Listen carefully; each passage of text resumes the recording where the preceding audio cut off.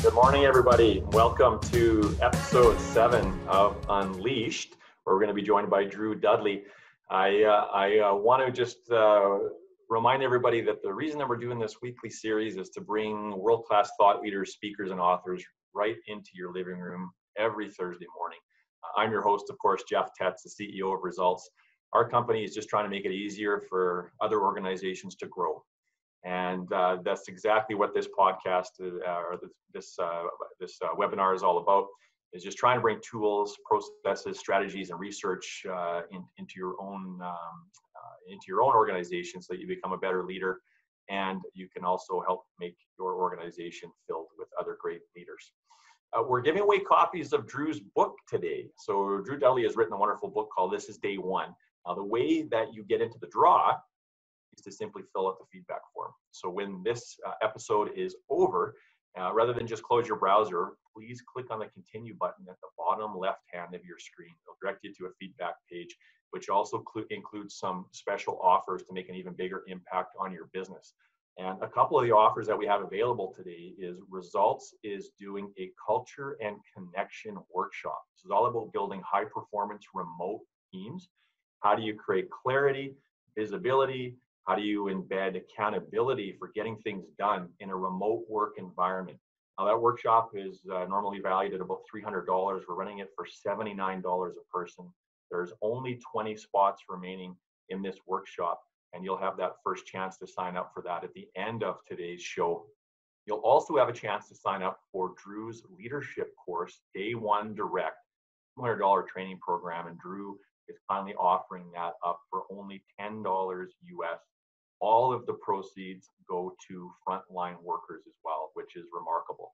There's a lot of people here that have been joining us for almost every episode, and as I mentioned, this is the 7th one, and some of you may be here for the first time. But if you're wondering, how can you help us grow the reach, grow our community?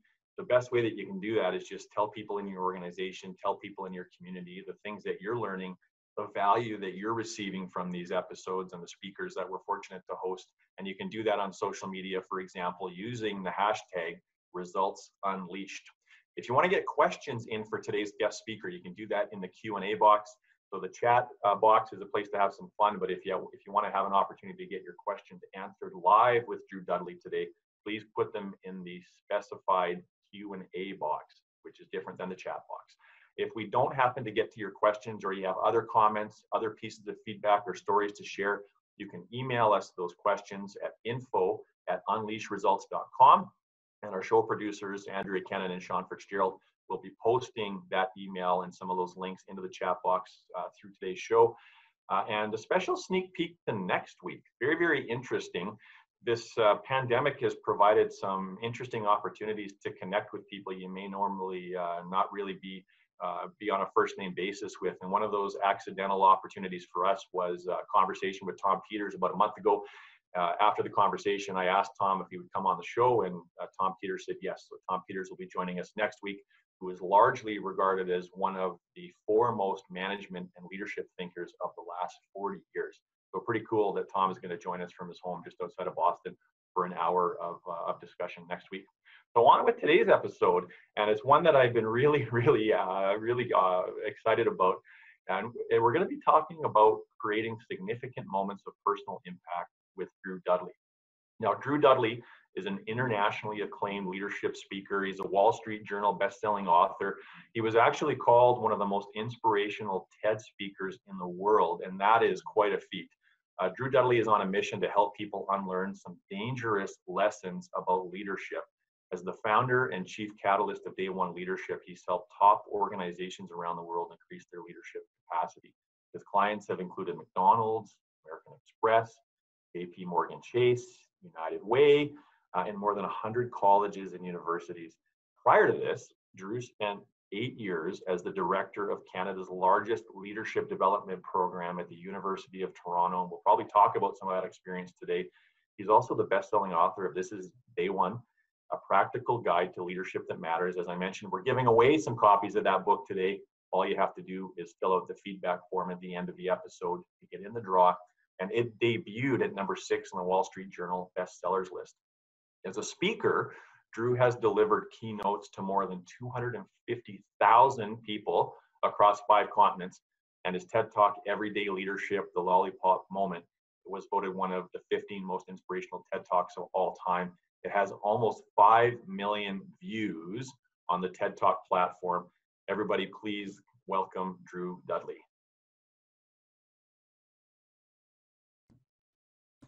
We'll just wait for Drew's webcam. There we go. Oh, that was supposed to be seamless. That's great. So Drew, there's a lot of ground I want to cover with you today, and an hour is going to go by fast, and so I want to kind of get right into it. And you had some really interesting, thought-provoking comments as we were conversing in preparation for today's episode. And one of the things that you said is there are a bunch of things that you think are maybe wrong or we're getting wrong as leaders about leadership. Let's maybe start there. What's wrong with leadership these days? Well, I don't know if there's anything wrong with leadership. I think what's the biggest challenge we have is how people think about it. There's two main things that that really sort of get me. One, how we teach leadership, and two, what we allow to be called leadership. So what's wrong with leadership? Well, the concept itself, there isn't anything wrong with it at all. One of the most interesting things that I ever read was that the term leader, I've always been fascinated by people who can trace back words to where they came from. And so the term leader apparently first appeared, that they can find it, written somewhere in the 12th century. But leadership didn't show up until the 18th century. So there's like 500 years between the concept of a leader and the concept of the process of leading. And so two things that I think we should recognize about leadership. One, we teach it in a way that's really limiting. So if you think about how you learned what a leader was, like a lot of things when you're younger, a lot of concepts are encoded in us when we're kids. And what happens is when you want young people to understand a new concept, what we do is we give examples of the concept. That's how we illustrate fundamentally a new idea. And so I think what we have to recognize is whatever examples you first give people to demonstrate a concept, not only does it shape how they think about that concept for the rest of their lives, it limits how they think about that concept for the rest of their lives. Right. And so for most people listening here, it's probably difficult to think about the first examples you were given or remember the first examples you were given for leadership. But my guess is for most of you, and I think it's better than a guess, most of the examples that we were given for leadership were giants. They were presidents and scientific groundbreakers. They're people who conquer empires. Most of them are straight white men. And that impacts how entire generations think of the concept of leadership. And it makes most of us separate the concept of leadership from our own identity, because the people we're given as leaders, as examples, they look like the other to us. Yeah, they're aspirational. We'd love to be like them, but probably we don't see a lot of similarities between ourselves and Mark Zuckerberg or Warren Buffett or Steve Jobs, who are often held up as leaders. And they're successful, and there's nothing wrong with celebrating successful people, but it causes us to devalue the leadership that we do every day. We let moments of leadership pass by. We don't take credit for them. We don't feel good about them. And stuff we feel good about is the stuff we'll do more frequently. So when we don't feel good about moments of leadership, ultimately what we're doing is we're making it less likely that we'll repeat them. So the one thing is we're educated out of recognizing our leadership and for looking for leadership from anywhere but a small group of people that look a certain way, that sound a certain way, that act a certain way. And they're usually loud. They usually look like me or older, a little more gray hair, and they tend to be charismatic. And that's how we associate leadership, which shuts off half the population to begin with, more than half the population, because women don't see enough examples of themselves in what we teach in terms of examples of leadership. Individuals who are introverts don't see themselves. So that's one thing that I think is a foundation of a lot of the work that I do in terms of what I'm trying to help counteract. The second piece is that we conflate leadership with influence, and that if you have influence, you're a leader, regardless of how you gained that influence or what you're doing with it. It's because what we do is we give examples of leaders, but they're all leaders because they influence things. They made things happen. But sometimes they did it through exploitation. Sometimes they did it to remove rights from other people. Sometimes they did it through violence. They did it through fear. But we call them leaders, and we basically say to young people particularly, well, yeah, they're leaders, but they're not good leaders. I think we need to take that a step farther. We need to stop calling them leaders. What they are catalysts for harm. Like, catalyst is something that's always fascinated me. The concept is since grade 10 science, right? You add a catalyst to something, and maybe the catalyst has no power on its own, but when you add it to things, it unleashes different power. And so I think all leaders are catalysts, but not all catalysts, people who cause things to change, are in fact leaders. If you gain influence through fear, if you do it through violence, if you do it, and violence can't just be physical, violence can be attempting to dehumanize other groups of people. And if you breed off of people's fear, we need to stop calling those people leaders. We need to stop pointing at these despots, and that's not just in terms of political despots, but we're talking economic despots as well. I think that ultimately we need to stop calling them leaders. We need to stop conflating the two of them, because it says to young people, you get to choose which path you take, and they'll both eventually take you to leadership. We hope you take this one. I think we need to make clear that's not leadership. And if you want very quickly to be able to tell the difference between a leader and a catalyst for harm, look at how they use fear. Catalysts for harm add fear to try to win, and leaders try to remove fear in order to succeed. And those two pieces, how we teach leadership in a limiting way to begin, and how we, in some ways, indicate that it has different forms, some of which are detrimental to other people, that's not leadership, that's influence. And I think that those are two different things, because I think leadership fundamentally, if it's leadership, it drives things in a positive direction, maybe slowly, maybe it has missteps along the way, but ultimately that's not the same as people who gain influence in ways that are self-serving, in ways that harm other people, that exclude other people. And that happens sometimes in leadership, but in leadership, they've thought about it, you've thought it through, and you basically don't feel you have other options. Other people do not care how it impacts people as long as it impacts them. So I'm not saying that leadership never involves hurting anybody. It's simply difficult decisions sometimes end up with people being hurt, but it's not done cavalierly, and it's not done without caring about the fact you're doing it because it helps you. So those are two fundamental things that really my work tries to get at. Yeah, well articulated. And I think you highlight a couple of really important things there, Drew, at least. And first of all, who do we hold up as leaders? The difference between having power and authority versus actually being an inspirational leader that enables people to perform at their best. The other part that you said in the first point, which I think is a trap that it's easy to fall into, is we compare ourselves to other people, and as soon as we start to compare ourselves to others, we rob ourselves of our power. And I know that it happens to me. Like, why does this person have a business that's 5 times the size? Why do they live in a bigger house than me? Why do they have 1 million more Twitter followers than me? That kind of a thing. And it's very self-defeating.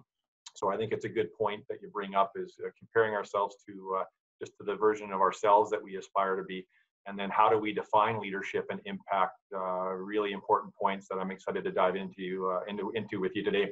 Now, the other thing that we had talked about was you had made a comment that just kind of struck me as a bit odd at first, I have to admit, in that when it comes to leadership, there isn't much that we can't do now that we were doing before the pandemic. Because I think for a lot of people, the pandemic has completely changed our worlds and turned them upside down.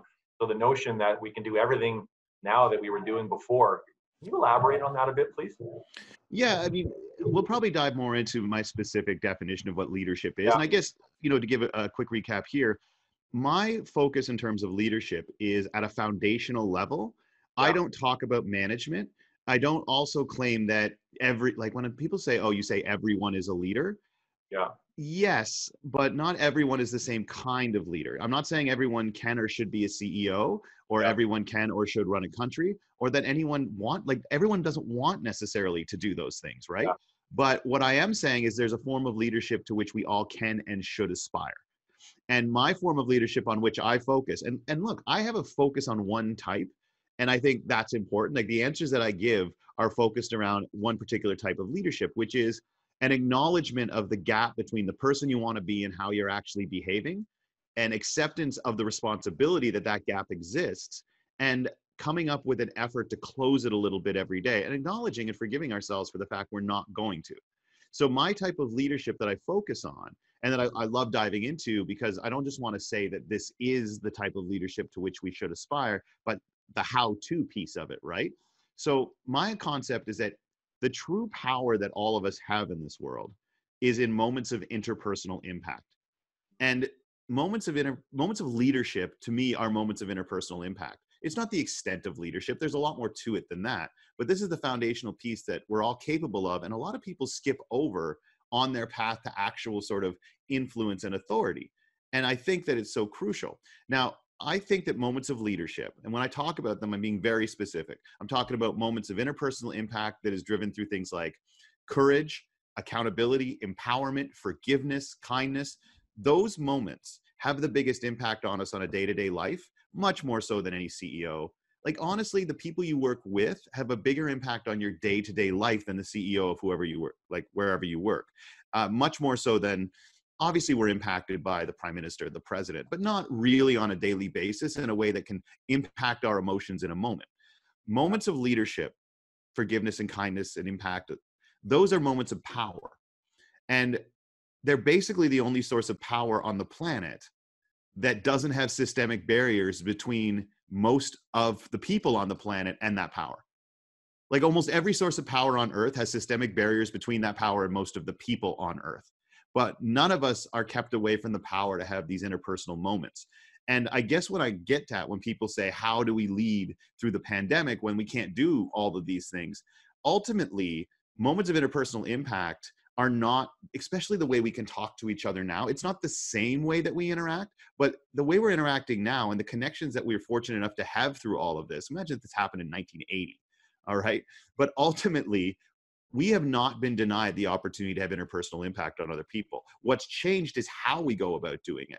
But I think what's happened for a lot of us is because how we can do it changed. We've sort of not necessarily pivoted to look at, well, how do we do it in another way? Moments of, and we'll talk about this, the 6 things I try to live every day are impact, growth, courage, empowerment, class, and self-respect.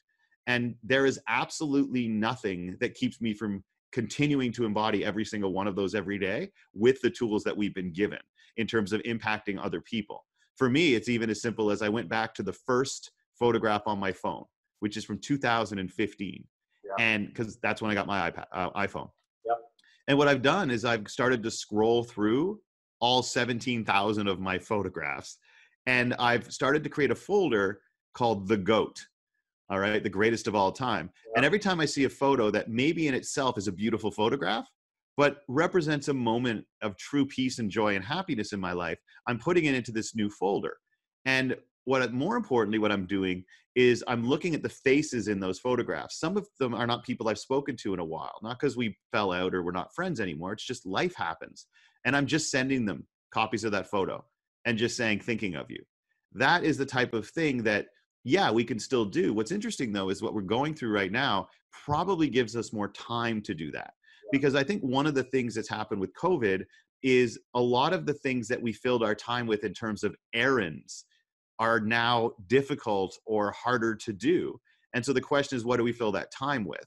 And I argue that we can fill it by actually taking the time to reach out and create moments of interpersonal impact. And in some ways, this has taken away the how we do it, but in some ways it's given us more time to actually do it. And so that's why, for me, the pandemic hasn't impacted my desire to impact other people and lead. So that, to me, is kind of why I talk about, in many ways, the pandemic has given me an opportunity to write handwritten cards to people. And yeah. I never take the time to do that before. And that's just an example.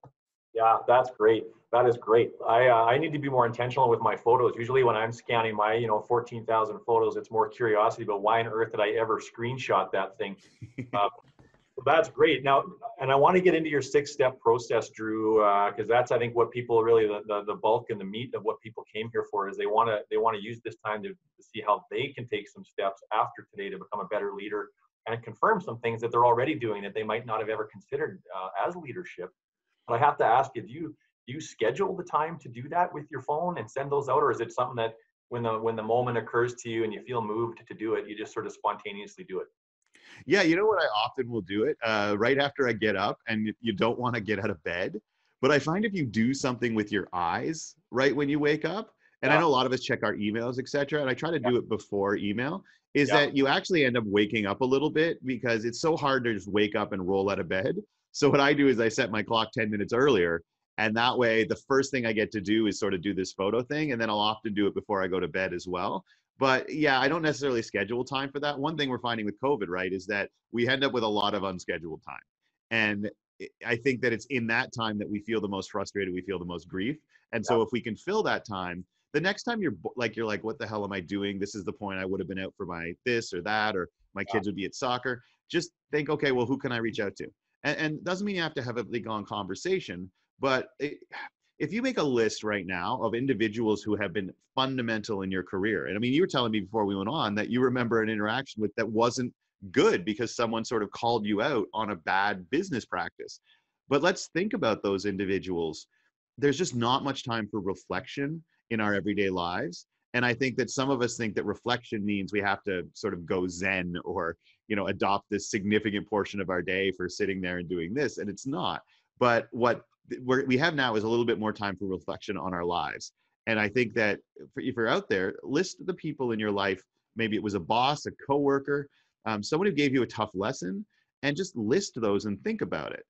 That I think is in itself a good exercise. But then you can actually reach out when you have that 15 minutes and you're just like, I wish it wasn't COVID because I wish I was doing something else. Go and do that. Just send a text or an email to that individual, and they probably don't remember that moment. But what it does is when you remind them that the time they took, good or bad, to help offer you something or to have your back on something is still something that is rippling through your life. What you do then is you might encourage someone else to do the same thing. So I think that is a key thing that what's going on now gives us the chance to do. absolutely. And the moment that Drew was referencing, I posted it on Twitter. It actually I look at it as quite a positive moment, Drew.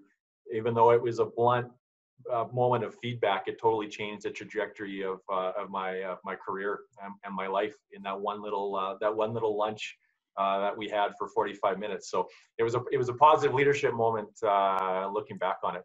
You know So what's interesting too, my friend, just to ask, when yeah, we actually take the time to reflect on that stuff, like if you're talking about how to create moments of interpersonal impact, one of the key things is to look back at your life and ask, well, what moments did I have?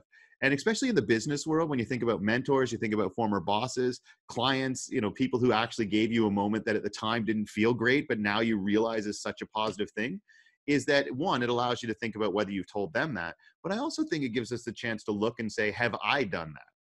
yeah, And I think that we can look back on our lives and say, man, that was so great that someone did that for me at that moment. But then the next question I think we should be is, have I done that for someone else? And I think that we try to struggle to come up with what can I do, when really the answer to that is probably in our history and probably in our past. And the thing is, when you're in a story and you're like laying track for the rest of the story, it's sometimes you don't feel like you have time or it's self-indulgent to reflect on the story itself. yeah, Like you don't flip back a couple of chapters and keep going. And I think in our lives, a lot of the lessons we're looking for and a lot of the next steps that we're not sure what we do now probably is in our backstory. Someone's done it for us. And I think that what happens is it's good to look forward, but I also think that a lot of lessons that can be applied now in terms of our leadership, our business, and our impact are in our history. And as we go through our life, we rarely look back at our history except the worst parts. And I think that is something that we can, because when you look back, I think people are afraid. I don't want to look back because I'm going to remember bad things. But you can also remember the positive. It's the challenge with the fact that every relationship in our life, with a person, with a business, with a place, has a beginning, a middle, and an end. They all do. The problem is we basically in our memory allow our concept of every relationship in our life, what from a job to a person, to basically be shaped by the last third of it.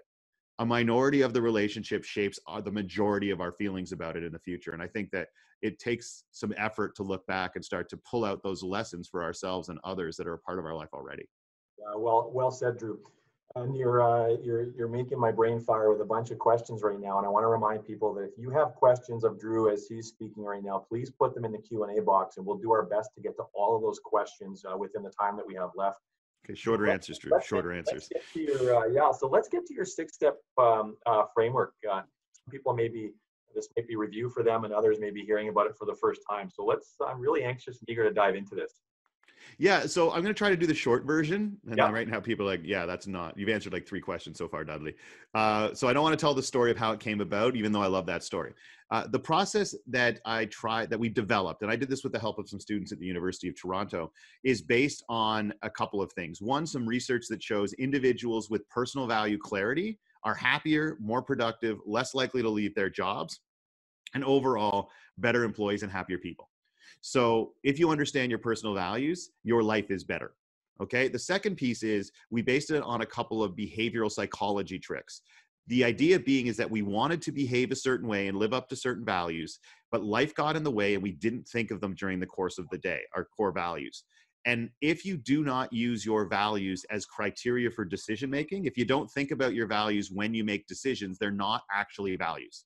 They're just things that look good on a wall of a bulletin board in an office or on a website, okay? And on a personal level, it just means it's how you fill out the biggest lie on earth, not the biggest lie on earth, but I'm the type of person who, that phrase is always followed by a lie. And so ultimately, if you don't think about your values throughout the day when you make decisions, they're not values. So we wanted to figure out a way to actually live up to the values we claim for consciously. So I went, with psychology help, the nice thing about working at a university is there's experts on everything, is, okay, is there any subconscious tricks you can use to combine with your conscious desire to act a certain way that'll make it more likely? And there's two that are really interesting to me. One is called the Zeigarnik effect, which basically says that stuff that you haven't completed takes up more of a spot in your consciousness than things that you have completed. So stuff that you haven't done that you're supposed to bugs you. And the other is the question behavior effect, which says if you ask somebody a series of questions about a behavior, they're way more likely to engage in that behavior. Yeah. Not tell them to do it, not encourage them to do it, but just ask them questions about it. Hey, what does generosity mean to you? It's the most generous person you've ever seen. It's the most generous thing you've ever witnessed. People are more likely to be generous later in the day, and you didn't tell them to do it. You just triggered their mind.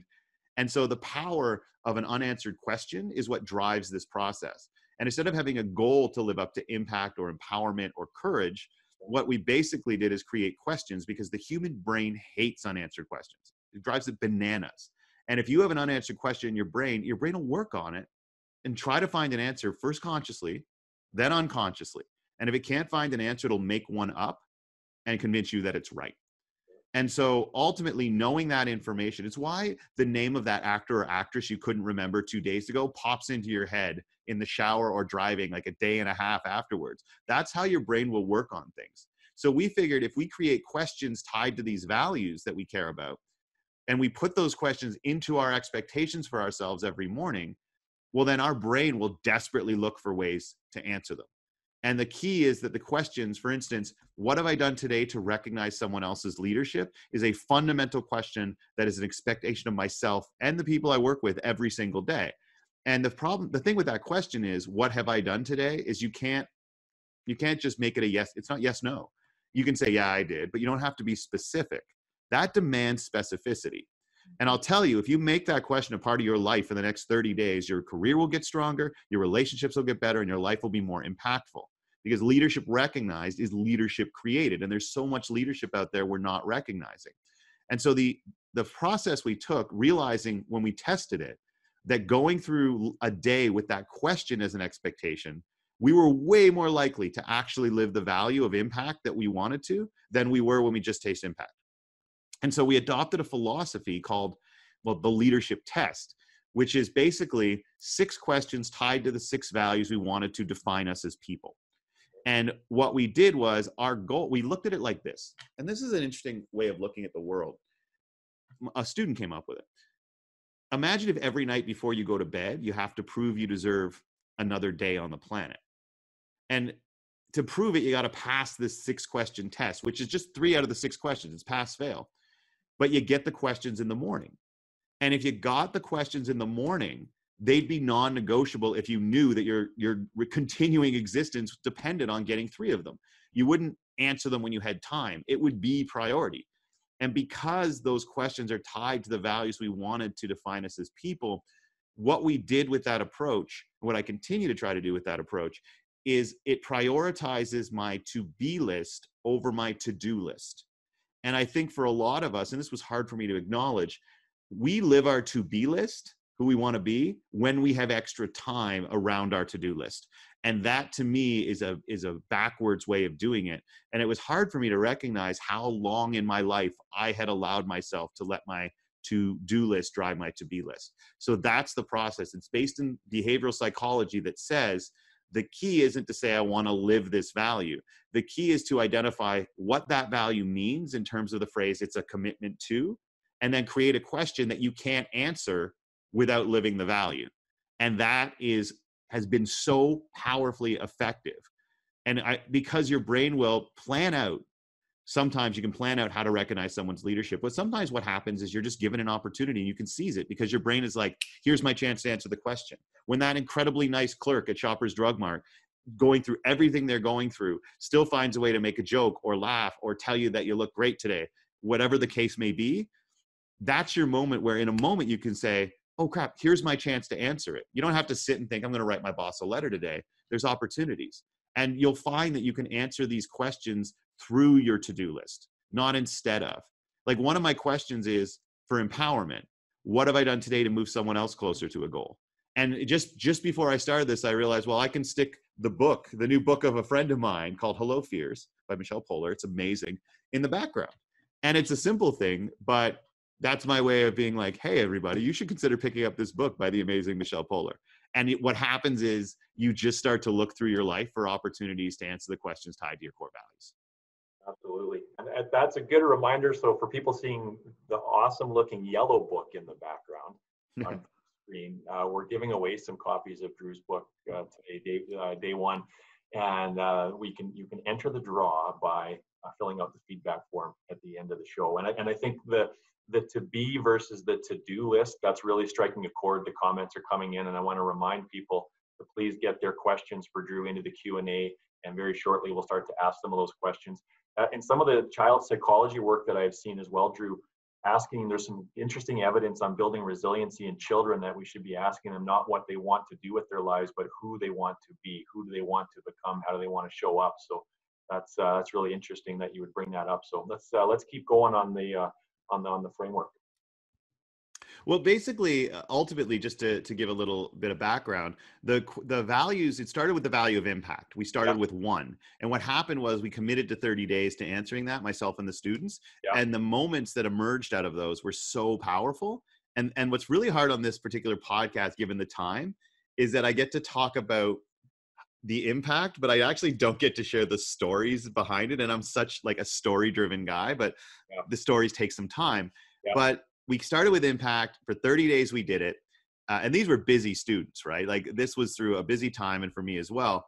And so ultimately, they were still finding time to do it because the results were good. Now, there was pushback at first, right? They're like, this is too simple. This isn't leadership. Where's the talk about how to like influence other people and build strong teams? And look, I'm not saying you can't be successful without doing this. You can't become famous without doing this. I'm just saying it's hard to move yourself or a team to peak performance without knowing your values and actually being able to point every day to how it works, or to how you've actually lived up to your values for yourself and for other people. But ultimately, what we were trying to do with this process is we came up with impact, growth, courage, empowerment, class, and self-respect. The questions being, what have I done today to recognize someone's leadership for impact? Growth, what did I do today to make it more likely someone would learn something? And it was, courage. What did I try today that might not work, but tried anyway, which has been a game changer? There was, what have I done today to move someone else closer to a goal for empowerment? How did I elevate instead of escalate today for class? Elevate means you try to succeed. Escalate means you're trying to win. There's a difference between those two things. 3 words that save relationships and jobs. Elevate, don't escalate. Elevate, don't escalate. When you're getting pissed off, like those 3 words have saved my life a few times. And then self-respect. What have I done today to be good to myself? Those questions are ultimately something you can answer through your work every day. You know, for instance, I'm doing a podcast. That's part of my job, but I was able to use that podcast to do this thing for Michelle. And so what happened was, instead of just doing a podcast, to which I made a commitment, not that I wasn't happy about that, but I also sort of said, well, how is there an opportunity through this to-do thing that I'm supposed to do to also at the end of it say, not only did I give a podcast, but I actually was the guy I wanted to be today, at least for a portion. And a big part of it is evidence that you matter. Because let me ask, Jeff, I may have asked you this before. I'm going to put you right on the spot here, okay? Oh yeah, sorry, I just saw someone pop up and say that was really fast on the questions. We will make sure that you can get a copy of those. I'll work that out with you, Jeff, as well, so we can do it. But what was I saying? Oh, Jeff, and anybody else who's listening to this right now, why do you matter?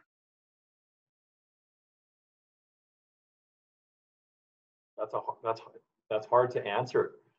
Because there's a lot of that question triggers a lot of self-doubt for me.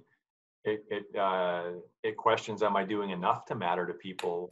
But I think you used the word catalyst earlier, and I sometimes have a hard time being vocal about some of the things I believe in, but I think that one of my gifts is bringing people together, is connecting people. And what I aspire to do is to be a catalyst for people to become the best absolute versions they can be of themselves, and trying to sort of assess my congruency with behavior to that goal.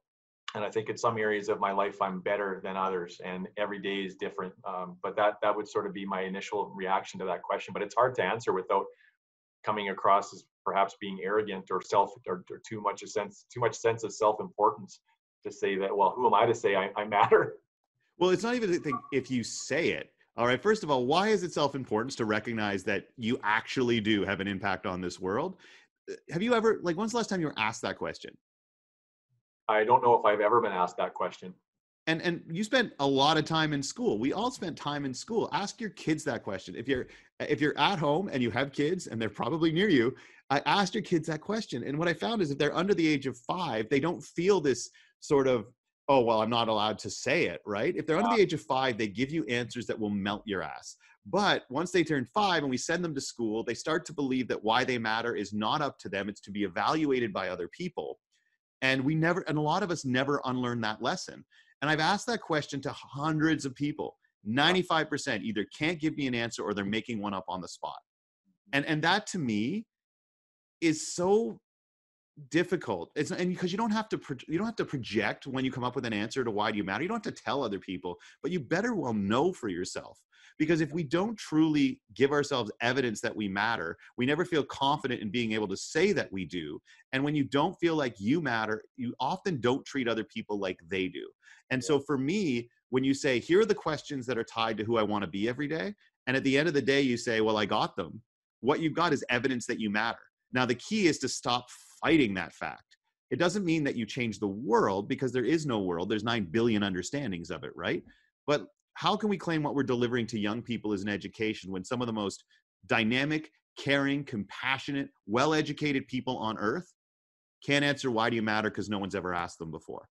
And what I wanted to recognize, and what we try to recognize with this idea of day one leadership, I haven't even talked about day one, is that a recognition of a reality of life, okay? Because any plan that I give that only works when you have extra time or you're having a good day is a shitty plan, all right? That doesn't work. And so what this tends to do is it recognizes that you're not always in charge of what you have to do every day. It's just a reality, but you're always in charge of who you are. Always. If you read books about people who went through concentration camps, their biggest thing that they say over and over again is that they can take everything from you, but not who you are. And if you give yourself a reminder every single day that that is not to be compromised and that you have that power, that is key. But if we don't use that power every day, we forget that we have it. And so my big question is, why do you matter? And ultimately, if you hesitate to answer that question, how about this? How about you just give yourself irrefutable evidence that you matter on a daily basis? Because look, I have a lot of shitty days in my life, okay? But what I love is that even on the days where everything outside of my control blows up in my face, I still can go home at the end of the day and say, I got 3 of my questions. So even though today was a loss, I'm not like, oh, we'll just look on the bright side. Screw it. Like nobody lived. That's not a human life that person lived who was like, oh, I always find the bright side. But ultimately what it does, it says today was a loss.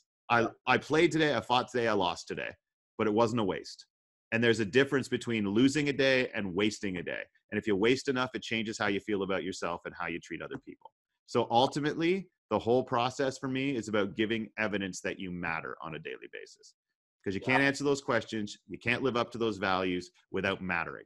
And so the only thing keeping you from recognizing it is simply a lack of willingness to acknowledge why you're awesome. And for what it's worth, humility is what's driving a lot of people to do this.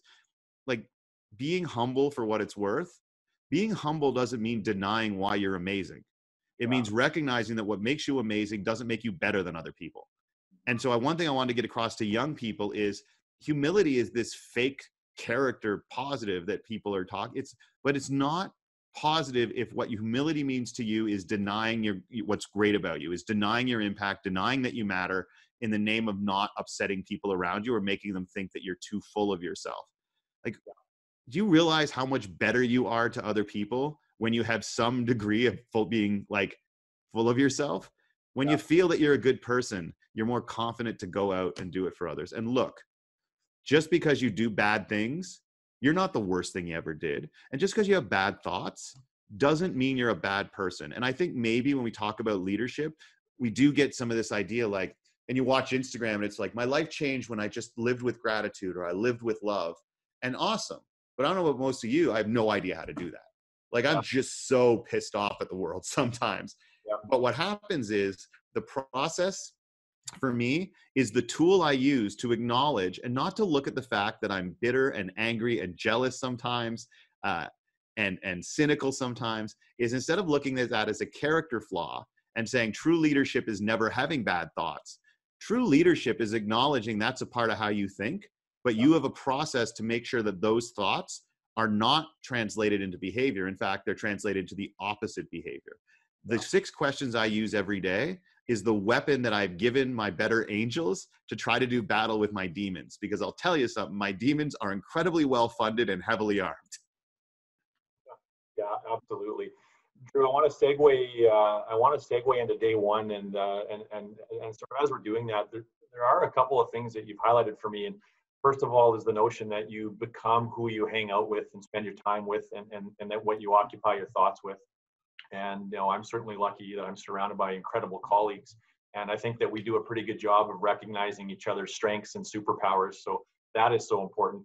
The other part that you touched on earlier was the power of questions and how the brain just can't avoid trying to answer it at all costs, even if they're not even that interested in the question. And that's what we find in companies that are growing, that are attracting loyal customers and raving fans, that are attracting the best talent in the marketplace. They're focused on solving specific problems. So it's almost like they have, even if it's not a specific core value, they've embedded this innate curiosity about making the world a better place, reducing friction, solving problems that are not currently being addressed, or solving them in a way that's different than is currently being addressed. And I think that those things shouldn't be lost on anybody that's part of an organization. Is, are you solving clear enough problems as an entire organization right now and shining a spotlight on those things? So thanks for bringing that to the forefront, Drew. Let's talk about day one a bit. I know we're already running out of time, but I don't want to miss a chance for you to talk about day one a little bit. Yeah, I think the thing is that one of the fundamental pieces that keeps us from really embracing our leadership or anything is how intimidating it is to make that kind of commitment day after day. Now, day one as a concept for me emerged because of the day ones in my life, when the theory that I was trying to share at U of T mixed with the insight I got from mentors, mixed with my own life experience. I had day one of starting my own company. I had day one of being a vocal advocate for mental health awareness, because I stopped hiding the fact that I'm bipolar, because I realized I can't expect people I care about to openly do battle with their disease and get the help they want when I'm not willing to do it, because what kind of example is that? And what I ultimately discovered when I was open about that and was afraid it would damage my career, because we still equate mental illness with mental weakness. And my entire career is based on whether or not people find my ideas credible. But instead of having people sort of step out and attack as a result, or apparently it hurting business because people thought, well, why should I take advice from someone who's openly acknowledged that he's mentally ill? What happened was I discovered that the power of finding a way to help people say, oh my God, I thought I was the only one. Like, if you want to know a simple question that's going to help you become more influential in this world, think about anything that you can say publicly that will make someone else think to themselves, oh my God, I thought I was the only one. I thought I was the only one afraid of that. I thought I was the only one hurt by that. I thought I was the only one who was hiding that. That is a gift. Every one of us has a story that if we shared a piece of that story that we're hiding, we're going to make someone else say, I thought I was the only one. And if you do that, that's leadership, full stop there. I had day one of going from like over 300 pounds to 200 pounds. I had day one of a life without alcohol. Like, I'm powerless over alcohol. But what I learned in recovery is if you don't want to have a drink for the rest of your life, you choose not to have a drink today. And then you just act every day for the rest of your life as if it's your first day of recovery. Because day one, the key to day ones is there is an inherent commitment, humility, and forgiveness on any day one. You screw up on day one, everybody does. All right. You don't give up on the mission, you recommit the next day. So day one is about saying there are non-negotiable behaviors that have to be a part of every day of my life. Even if 95% of my days are different, there is 5% of every day of my life that has to stay the same. And what I learned is that there's really no excuse to not be able to make that commitment, because my number one priority between every single day is between getting up in the morning and going to bed, not have a drink. And if thousands of us, if millions of us out there, whether it's heroin, whether it's opioids, whether it's alcohol, if we can make a commitment, and all of us can make that commitment to say, this incredibly dangerous thing that we do every day, all I will worry about is not doing it today, then we can do the same with things like having an impact on other people. Oh, there's not enough time. Oh, it's hard. Oh, I get distracted. So do I, but somehow myself and so many other people out there, and this isn't saying I'm awesome. Trust me, I did so much damage as a result of my alcoholism. But if you can make that commitment, then you could make a commitment to also having non-negotiable leadership behaviors. And that is what the whole idea of day one is that you can't coast on what you've done, and you can't be too intimidated by all that is still to be done. What you do is you look at today and say, hey, I may not know what to do in the future, but I do know what to do today. And what that means is that when you get to the unknown future, we've seen how it can be made unknown, you'll be proud of the person that got there. And when you're proud of the person you are, you're less afraid to put that person out into the world. Absolutely. We have a question coming in from Sue that I'd like to answer. Sue is asking, we have a lot of young leaders in our organization, and I'm wondering if the values they should be thinking about regarding the 6 questions should be the company's values or their own personal values, or is this a combination of both? That's a great question, Sue. It's an amazing question. And actually, some research into that is what drove a lot of the work that I do. Like Kuzin and Posner, they wrote a book called The Leadership Challenge, which is amazing, except it's not super engaging, the book, but the content is amazing. And so ultimately, what they came up with is they wanted to know the difference between impact of company values and personal values. And what they ultimately discovered is that it is personal values that are directly correlated to performance, happiness, retention, and that company values, in terms of their awareness of company values, actually was relatively low impact. So that if you had to choose between an employee who was well aware of the company values and an employee that was well aware of their own values, you're actually better off focusing on personal values. Because as a general rule, that's what apparently drives people. Now, we need value alignment. No, you don't. Like, this is this thing that like gets thrown around in the business. We need value alignment between our employees and our company. No, what you need is to avoid value conflict. Because if one of your values of your employee is compassion and one of your values as a company is customer service, there is no conflict there. The key is to help your employees figure out what their values are and then help them. Because once you know them, you better understand why they make decisions, but also it allows you to figure out ways of adjusting the culture of your organization or the processes that people do or what their expectations of their workday are to allow them to very consciously feel as if they're living their personal values through the company. And if you allow your employees to do that, whatever your company values are probably going to be reflected in their behavior, because that's their choice to be themselves. That's the difference, like between to do and to be. Like if the company says our values are customer service, that's what you have to do every day. And that's not a bad thing to have to do. But if your value is compassion, that's who you want to be. But through living that value, you're almost definitely going to live the company values as well. And so don't worry about value alignment. Worry about value awareness and worry about avoiding value conflict. and there aren't a ton of good values that actually conflict with one another. Kindness and honesty butt heads every now and then. Right. Okay. Okay. No, that's good. Yeah, I think that gives us a lot to think about, the values conflict piece versus values alignment.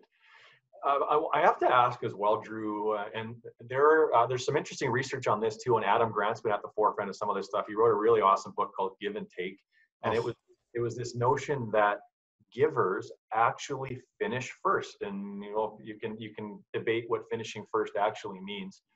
But I thought it was a wonderful, wonderful paradigm shift on that, and that you don't have to sabotage and compete with other people to get ahead in life. It's wonderful. But I'm wondering what your view is on, are we born as givers, or are we made to be givers, versus being takers and matchers, that type of a thing? But are we born this way, or can we grow and can we learn and change and evolve into being a giver? yes. Yeah. Like, and I'm going to say 3 words that I've discovered as you get older are the 3 best words in leadership. I don't know. Yeah. Because I know when we're at school, saying I don't know get you punished, right? Because you're supposed to know. But as Yeah. we get older, and we all know if we work with people like this, not being willing to say I don't know just means that you're going to demonstrate that. And so I think what's really interesting is I think we can learn that, but it's very hard when you're already put into a system for 20 years in school that grades you and compares you to other people. Yeah. And so ultimately, look, we can say all we want, but people are rewards based people. And you can basically say, oh no, it's good to be kind, it's good to be this. But when you still reward the highest performers and the people who get A's, and when you still reward the highest performers in your organization with more money and better titles, even though their way of outperforming others hurts other people, look, we can say all we want. What people adapt their behavior to is where the rewards come from. So it's not so much we need to say different things, it's that we have to restructure reward systems to reflect what we care about. And I think that's really important. The other piece with the finish line, like givers finish first, I drove the finish line for the first part of my life. Like that's what I needed to get to. And now what I've kind of adopted is go ahead and finish first. Yeah. All right. Because if you finish first in the 400 meters, good for you. You beat me. But if I'm running a marathon, of course you beat me. Like maybe the reason that nice people finish last is they're running a longer race. Maybe the reason nice people finish last is because their finish line is way farther ahead. So ultimately, yeah, go ahead and finish behind other people. It's the nature of the race you choose to run that I think defines you. That's profound. You alluded to it already, but you mentioned to me earlier that not being positive is not a character flaw. Can you elaborate on that, please? Yeah, I just mean that it was hard for me because someone came up and asked me to I had a front row bulkhead seat next to a window on like a 9-hour flight. And then someone comes up and says, I'm sorry, I want to sit next to my family. Would you be willing to change? And like there's an unwritten rule in my world that says if you're going to ask someone to swap seats on a plane, you must have a seat of equal or greater value. But Yeah. he's in row 48 in a middle seat and he wants to sit next to his family. Now, his family's like his wife and a 12-year-old. It's not a baby. And so everything I talk about in my book and that people know me and they see the lollipop guy, they're like, oh, of course, I'd love to do that. That's what leaders do. No, my initial thought was, hell's no. And then I judged myself for that. Drew, you're like, you have tattooed on your arm, right? What would the man I want to be do here? And so I didn't want to do it. But then I realized that this is one of those leadership choices where don't judge myself on whether or not I don't want to do this. Judge myself on whether or not I swap seats. And so what I started to realize is that why did I just judge myself for not wanting to do it? And that's what I remember about the whole situation, as opposed to the fact that I did it. That's what I mean is that it is not your thoughts. Like leadership and being a good person doesn't mean you only think good things. It means that you acknowledge what you're thinking and you ultimately choose and identify when your impulses do not match your aspirations. And so just don't feel bad if you're a jealous, mad, like cynical, pissed off person sometimes. But if you put that out into the world, that's the problem. But I think that too many people just say, well, I'm not a leader, I'm not a good person, because you know every bad thing you've ever done. Like you do. So of course we don't like ourselves because we know every shitty thing we've ever done. But remember, you're not the worst actions you're not the worst thing you've ever done. And maybe I'm biased on that because I'm a recovering alcoholic. and I was unmedicated bipolar. So if I don't adopt the philosophy that you're not the worst thing you've ever done, well, then probably I'm going to have trouble living with myself. But just remember that. That's what I mean by that. It's not a character flaw to be pissed. It's not a character flaw to be fearful. And instead of focusing on our behaviors, we focus on these inner thoughts, because yeah, they do drive behavior, but it doesn't just mean you have to think good to do good. It means you have to be aware of your bad thoughts and the impact they could have, and then you can do good. So don't beat yourself up if you're not like sunshine, lollipops, and rainbows all the time, because I'm not. That's well said. Of course, that's not to be like, because I'm not, so you feel good with it. Yeah. But I'm like, look, I have an entire career based on doing good things. Yeah. Drew, I'm going to need your 90-second answer on this. Yeah.